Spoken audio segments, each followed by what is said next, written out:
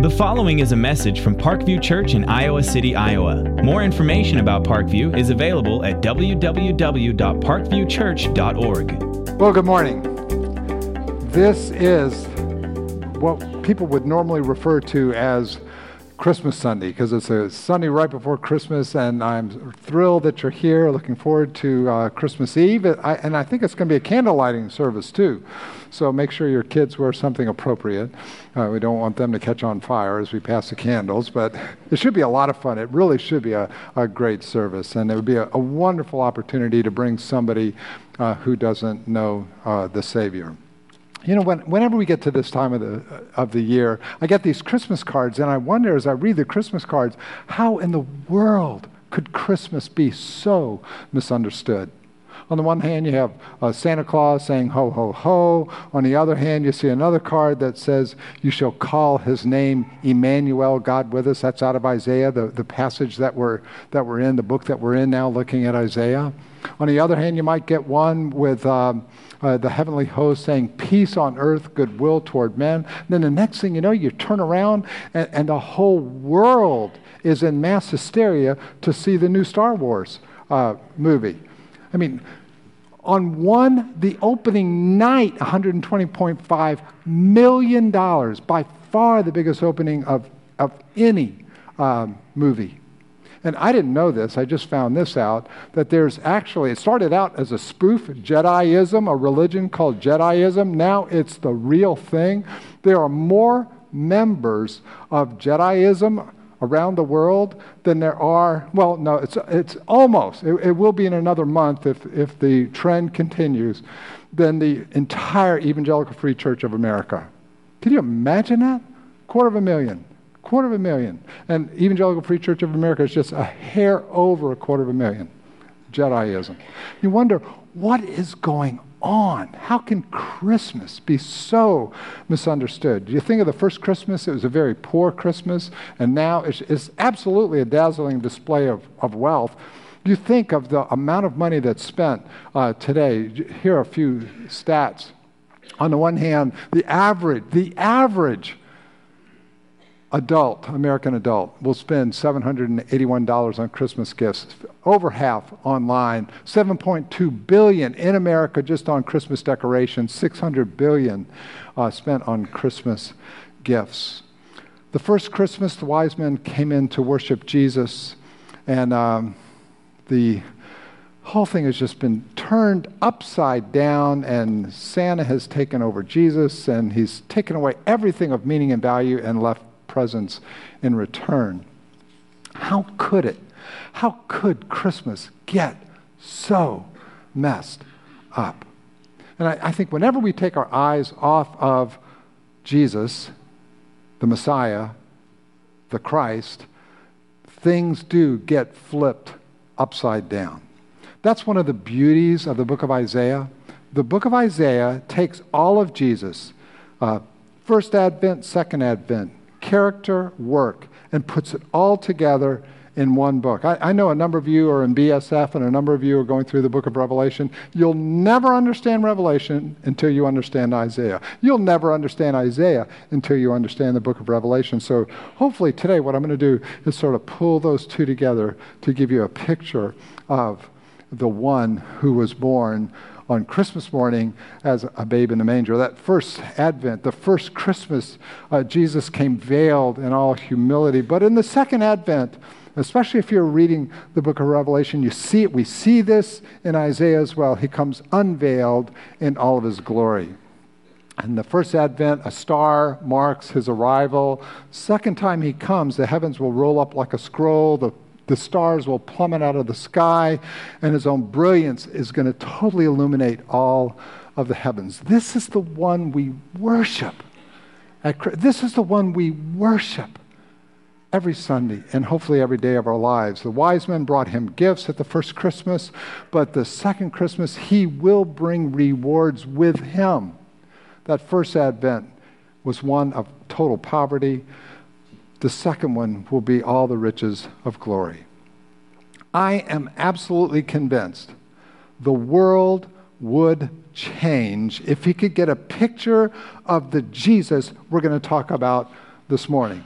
If people really bought the Jesus of Isaiah, their lives would not ever be the same. Again, because Isaiah weaves these two together in a beautiful package, first, second Advent. And I'll talk about that and the way he does it and why it comes out the way it comes out. So we're going to look at Isaiah 11 and 12. We're going to pull in some other chapters out of Isaiah 53. We're going to look at some others. We're going to pull in some of the Gospels. We'll also pull in some of Revelation, because you can't understand Isaiah without understanding Revelation. So let me define the first Advent. I've sort of belabored the wording so you can understand it a little more fully and completely. The first Advent. Jesus Christ came veiled as a child, lived as a loving, humble servant leader without sin, and died sacrificially to satisfy the justice of God and to save us from our own sin.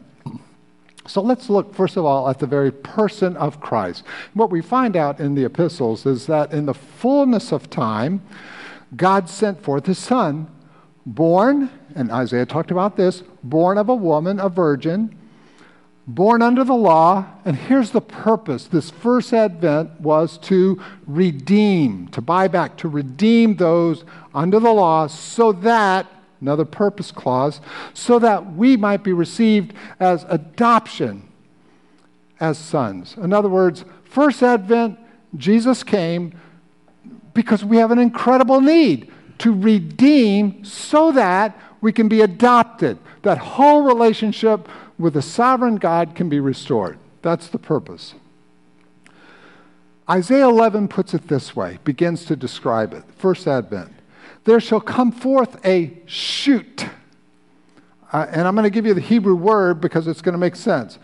There's going to come form a natzar, a shoot, from the stump of Jesse. In other words, there's going to be a little shoot that's going to come out of the stump of Jesse. Jesse was the father of, anybody know? David.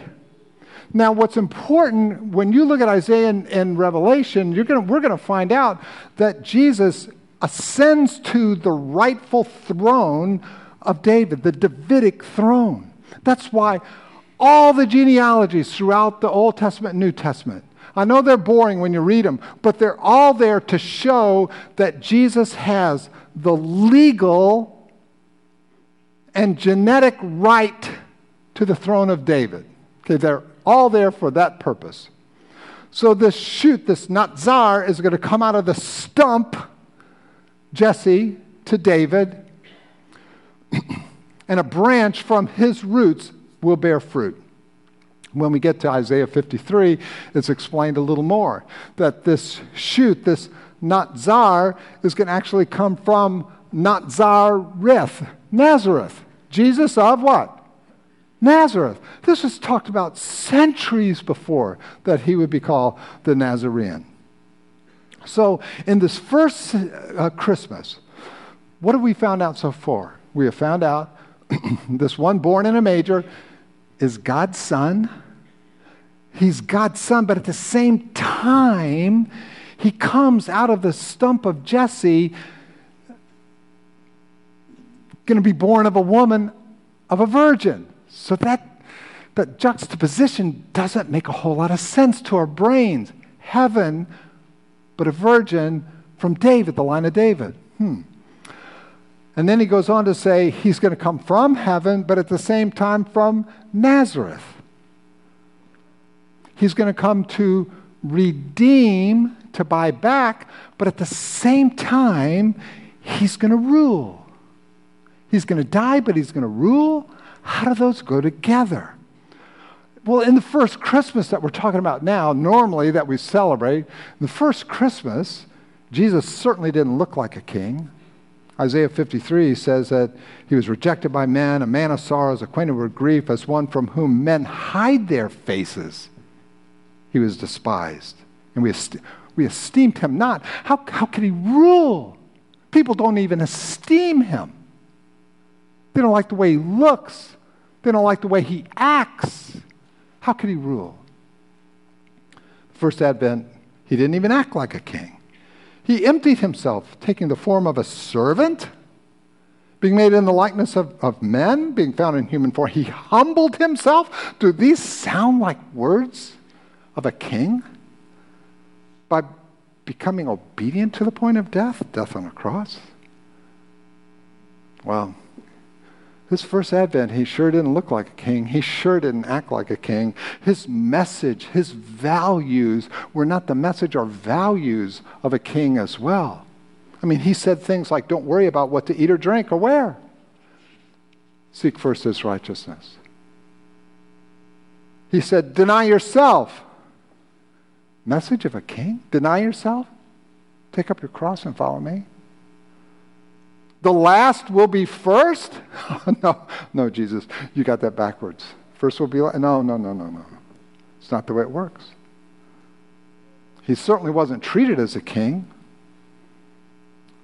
People wanted him dead.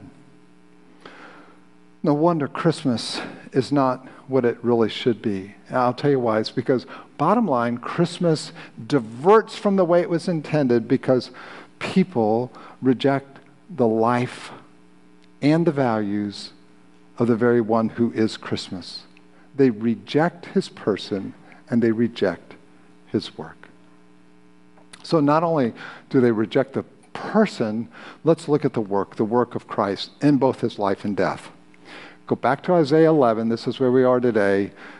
A really important passage that talks about who we are as believers filled with the Holy Spirit, who Jesus was, and it reflects all the way back to Moses, okay? It's called the seven spirits of God. And let's see, you see the menorah right here? The seven candlesticks, that's the menorah. The menorah is used to symbolize these very seven spirits of God. Let me read it. And the Spirit of the Lord shall rest upon him, central stick. And then we have three pairs of words. Wisdom, the spirit of wisdom and understanding, the spirit of counsel and might, the spirit of knowledge, and the fear of the Lord. That's who this Savior is. It was a picture of Moses. It was established in the tabernacle in the Holy of Holies, this candelabra of seven candlesticks with the seven spirits of God. It was then transported into the first temple, into the second temple, and then was carried away or destroyed 70 AD when Rome came in and destroyed Jerusalem. At that point, now most of you know when you look at a menorah, it's 9 candlesticks, and the reason it's no longer 7, it's 9, because the Talmud then said, now that it was destroyed, we don't want it reproduced as 7 candlesticks anymore. It has to be something different than the 7. Okay, so that's the reason you don't see, in most Jewish homes today, they don't celebrate the menorah the way it was intended to in Exodus 25. They celebrate it more in terms of a historical deliverance later, which they call Hanukkah. Okay? Not that it's inappropriate at all. It's just not the original intent of the menorah. So it was made of absolute solid gold. So it was a talent. So about 110 pounds of solid gold. I mean, 110 pounds of solid gold, folks, that's 1,760 ounces. And I looked it up with California Numismatic close of Friday. If you were to take the American Gold Eagle, pound it out into a candelabra, it would be worth about at $1,124.30 an ounce.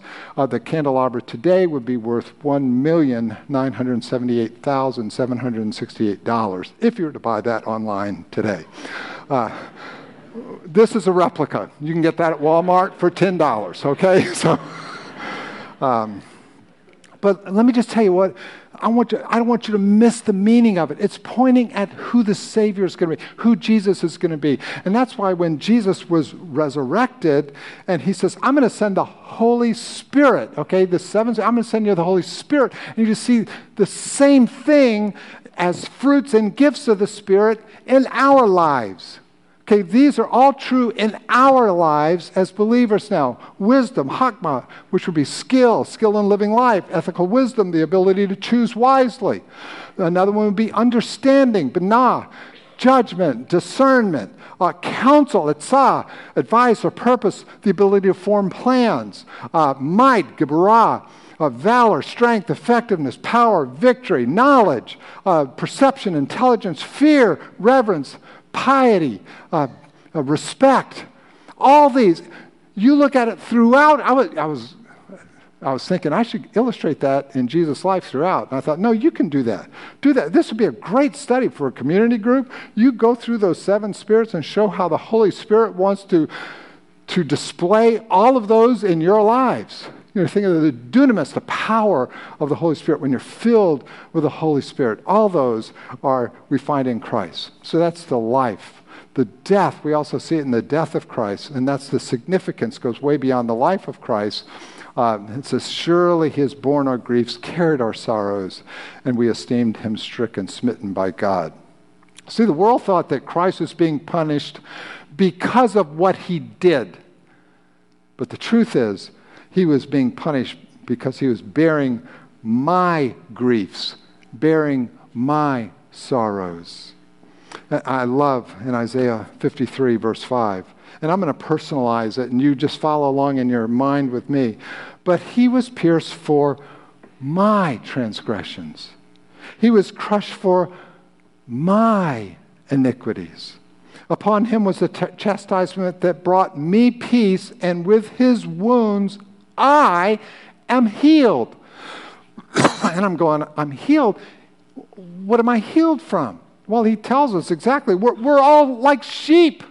We've gone astray. We've all turned our own way. But the Lord has laid on him the iniquity of us all. That's why he came the first time.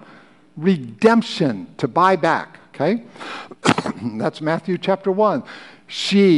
Mary, is going to bear a son, and you shall name him Jesus. Remember, the Lord is salvation. Same name as Isaiah, same name as Joshua, same thing. You're going to name him Jesus, for he will save his people from their sins. That's what Christmas, that's the whole first Advent that it's about. Romans 5. God demonstrated his love for us in that while we were sinners, Christ died in our place to restore that adoption, that right relationship with the Savior. Christmas is God taking my griefs, my sorrows, my sin, and laying it on him. So Isaiah 53, just some selected words out of, he was oppressed, he was afflicted, yet he didn't open his mouth. He was a lamb going to the slaughter. Behold, the Lamb of the world. You see these parallels constantly through the Gospels. Like sheep that's led before its shearers is silent, he opened not his mouth.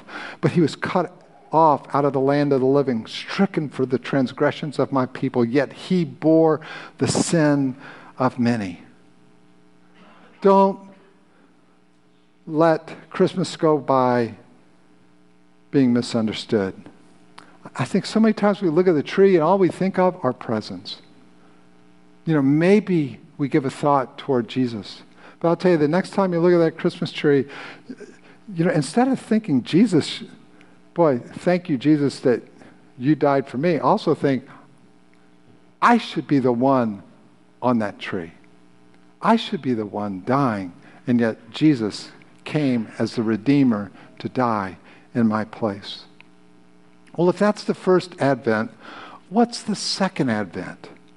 The second Advent is Jesus Christ is going to come again, unveiled in all of his glory, to reign as sovereign Lord and King. Now, the amazing thing about Isaiah chapter 11, and Doug and I have talked about this a little bit through the book of Isaiah. He flip-flops back and forth from first Advent to second Advent. You see his birth, you see him reigning, you see death. You know, and it's a little confusing. I just want to give you a little clarity here. I just want to give you some of my thoughts on how this happens. Because you get to chapter 11, you get to the middle of verse 4. I'm talking in the middle of verse 4, and all of a sudden Isaiah, it's a technical term, wormholes. He wormholes from first Advent to second Advent.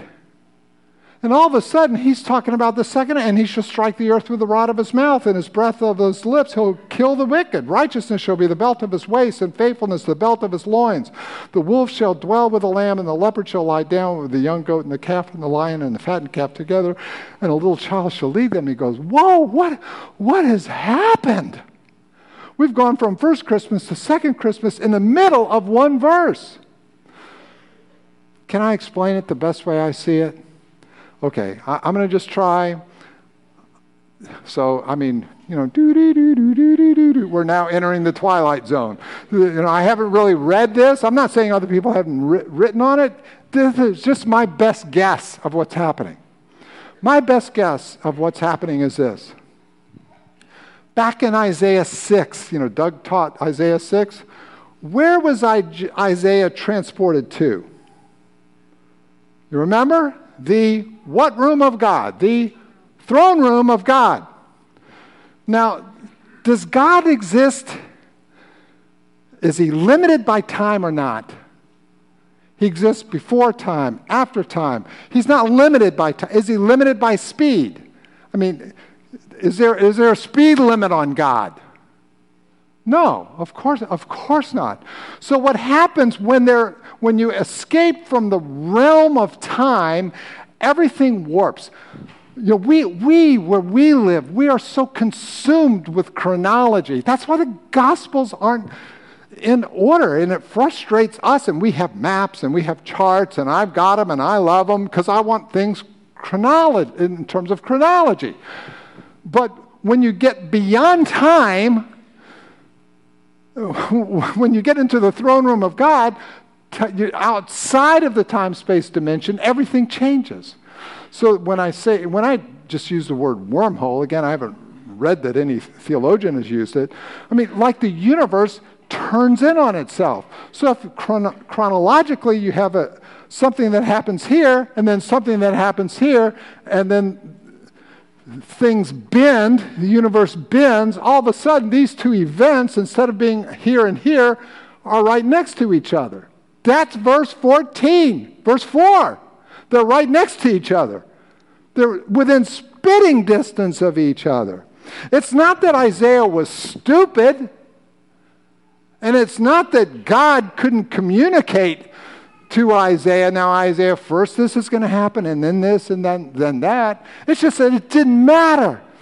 So I'm thinking about all this, and I'm going, I just wonder. I mean, look at Einstein. I mean, if it didn't puzzle Einstein, do you think it freaked God out? What happens if you go faster than the speed of light? What happens to time when you go faster than the speed of light? You start to go backwards in time. There once was a lady named Bright. Her speed was much faster than light. She took off one day in her normal way and returned home the previous night. See, the whole dimension of time gets warped. That's Isaiah. Isaiah was in the throne room of God. The time-space dimension is very different now. So he goes from first advent to second advent, first advent to second advent, all together. Folks, I hope this is beginning to make sense, because this last week, my mind is all of a sudden getting blown away because I'm looking at passages like in the Psalter. I'm looking at Psalm 139, where I think I have it. David is saying, your eyes saw my unformed substance. In your book were written, every one of them, the days that were formed for me. Yet, none of them have taken place yet. How could that be true? That God sees every day of our life and we're not even born. He's not limited by time. It's the same reason Isaiah would say, yet even before you ask, I've already answered your prayer.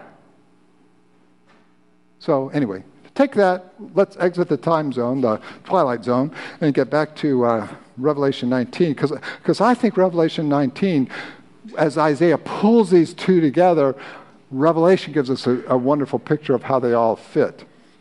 So let's look again at that comparison and contrast of first and second advent. First advent, Jesus comes, there's no room for him in the end. Second advent, the world can't even contain his glory. First Advent, he's quietly born in a manger. Second Advent, he bursts through heaven's doors. He plummets out of the sky. He lands. He splits the earth open. The first Advent, though, the world doesn't even notice. The second, though, a trumpet will herald to the world that he has come. He will light up the sky with his glory. And the Bible says that every eye will see him. So in Revelation, John says, I saw the heaven open, and behold, the white horse, the one sitting on it, faithful and true. And in righteousness he judges and makes war.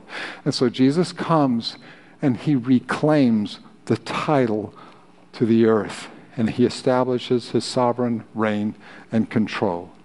You see, that which happens, the second advent, is the answer to Isaiah's prayer. Listen to Isaiah's prayer in chapter 64. Oh, that you would rend the heavens and come down, that the mountains might quake at your presence.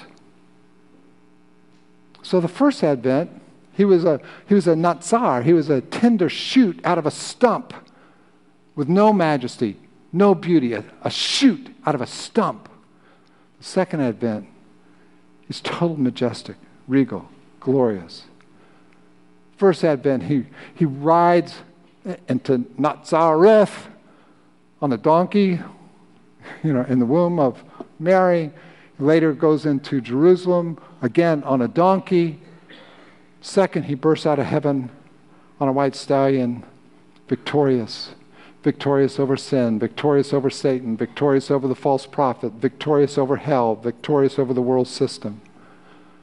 The first advent, he was called a liar. He was called a false prophet. He was called a devil. But when he comes again, he will only be called faithful and true. The first advent, he was meek and lowly. But the second advent, he will come, and he will come conquering. And those who are found in him will enter into his kingdom and ultimately into eternity with him.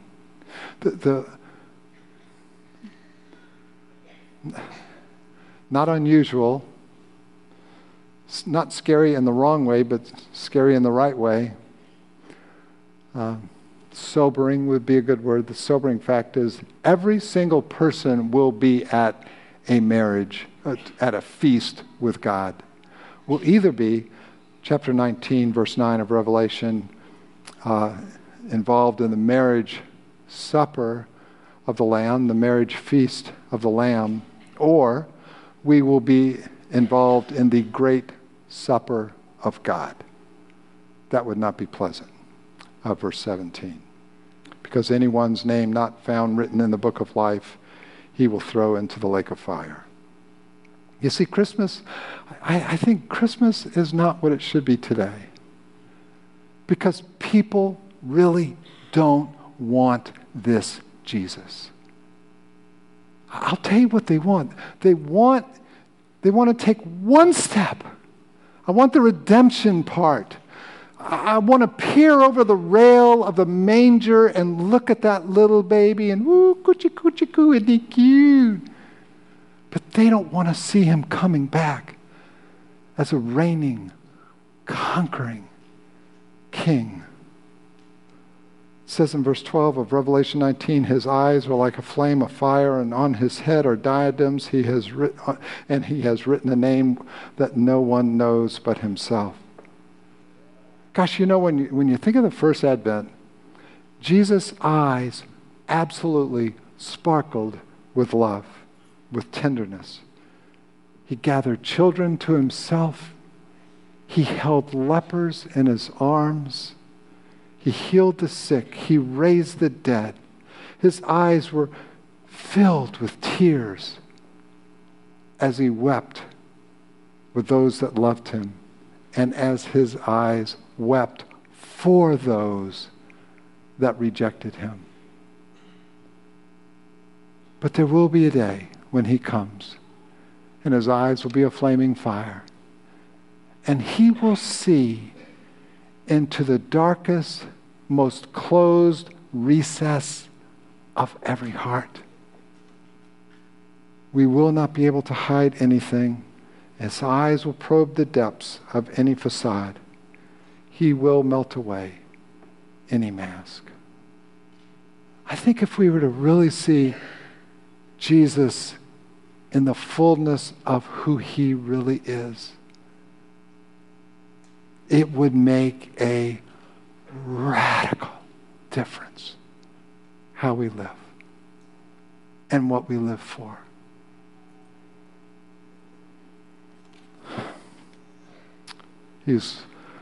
Revelation 19:13 says he is clothed in a robe dipped in blood, and the name by which he is called is the Word of God. This is one of the most powerful images to me that impacts personally me so greatly.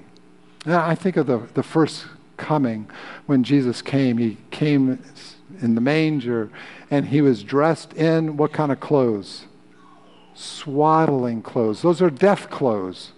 He was dressed in swaddling clothes. Why? Because his first advent, he came to redeem. Okay, he came to redeem, to pay a price, to redeem, so that we could be adopted.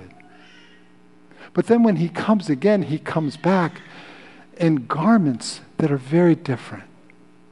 On a white war charger with white garments, but it says in this verse that those garments are actually dipped in blood. The blood not only of those that he has defeated, Satan, the false prophet, hell itself, but it's also splattered with his own blood. And what gets me when I think of him returning, his garment shouldn't be splattered with his own blood. His garment should have been splattered with my blood. That's whose blood should have been on it. And it just makes me think personally. Every single battle that I, in faith, allow him to fight, he conquers. But every battle that I try and do it my way, according to my timing, with my logic, with my ability, with my skills, with my resources,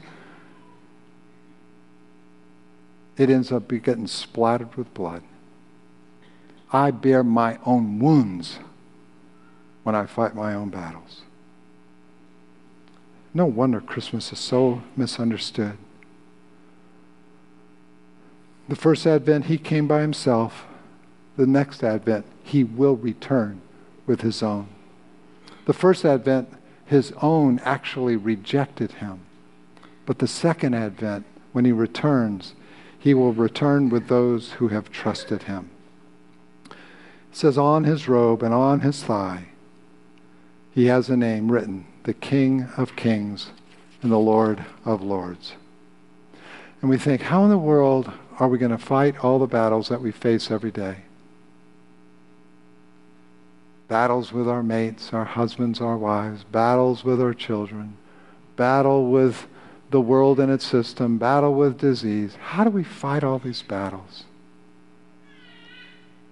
The fact is, we find in this passage, we don't. He's the one who has to fight it. He speaks, and it is done. It's done. Our defense is Jesus. Our victory is Jesus. He speaks, and it is done. The first time he came in all humility, the next time he will come in power. The first time he came to redeem, to die to save people from their sin. The next time he comes to sovereignly reign. The first time he came, he was unjustly mocked, unjustly accused, unjustly judged. The next time he comes, he will be the perfect and righteous judge. First time he came, people trampled underfoot the Son of God, hated his love, spurned his grace. But the next time he comes, the Bible says, every single knee will bow. Every single tongue will confess that Jesus Christ is the Lord, the King of Kings and the Lord of Lords. You see, it's not enough for Jesus Christ to be born 2,000 years ago. If Christmas is to be real for us, it's not enough for Jesus to die on a cross some 33 years after. And it's really not even enough for Jesus to come again at the second Christmas, the second Advent. If Christmas really is going to be different for you this year, then Jesus must be born again in your heart. That's the only way it will really be different, to let him reign in your life. So what should my response be to this Savior? Well, let me give you the words out of Isaiah chapter 12. We looked at 11, Isaiah 12. Here are the words, and it sort of summarizes the entire gospel. Behold, God is my salvation. That's the redemption, the buyback, the first Advent. God is my salvation. Therefore, I will trust and I will not be afraid. He reigns. For the Lord God is my strength. You're beginning to see the elements of the Spirit of God. He's my strength and He's my song. And He's become my salvation. So with joy, you will draw water from the wells of salvation. Might, strength, song. John, before he penned Revelation, he earlier wrote this: "But to all who did receive him, who believed in his name, he gave the right to become children of God." Isaiah 26 says this. Many of you, Revelation, going back to Revelation, again, the similarities between the two are almost overpowering. Revelation 3:20. Many of you know Revelation 3:20. If you've been in Cru or Campus Crusade for Christ, it's one of the first verses I ever learned. "Behold, I stand at the door and knock. He who opens the door, I'll come in and sup with him and he with me."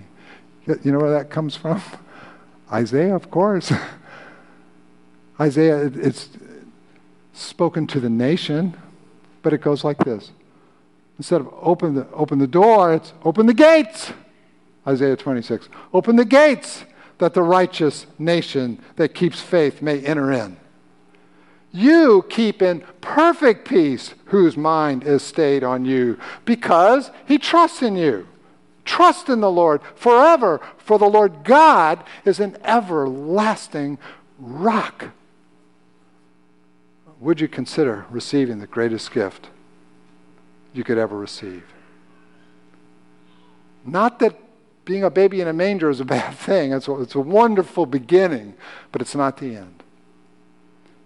Lived a perfect life. He died on a cross for us. He bore my iniquities, my sin. And then the result of that, if I put my faith and trust in him, I don't need to be afraid. He's going to be my strength. He's going to be my song. He's going to be my stability. He's going to be my peace. Through whatever this earth, this world, until Jesus comes again, can dish out at me. That's what Christmas means. Well, let's all stand up and we'll close with a word of prayer. Oh God, wow. Deep, powerful passage that you penned through your prophet Isaiah, through your apostle John. And oh God, we've just taken a glimpse at the profound depth of your word. And oh Lord, I just pray that every single person in here will have run to Jesus, the Savior, would have appropriated his forgiveness and the redemption price paid on their behalf. If you're here and you have not yet taken that step, I beg you to trust in this everlasting rock, to trust in him forever. If you open the door, or if you open the gate, we'll come in and sup with you and enter into that eternal relationship with God the Father. So Lord, thank you. Thank you for Christmas. Thank you for the opportunity to begin this intense reflection on the person, the work of Jesus Christ, his work of redemption, his work of reigning. And so, Jesus, we pray now that you would have free reign in our lives as believers in Jesus Christ. We thank you. We pray in Jesus' name. Amen. Thank you for listening to this message from Parkview Church in Iowa City, Iowa. Parkview's mission is to love God, love others, and serve the world. If you live in the Iowa City area, we invite you to join us in person for services every weekend. You can get service times and directions, download messages, and get news and information about Parkview Church by visiting www.parkviewchurch.org. You can also contact us by phone at 319-354-5580 or write to us at Parkview Church, 15 Foster Road, Iowa City, Iowa, 52245.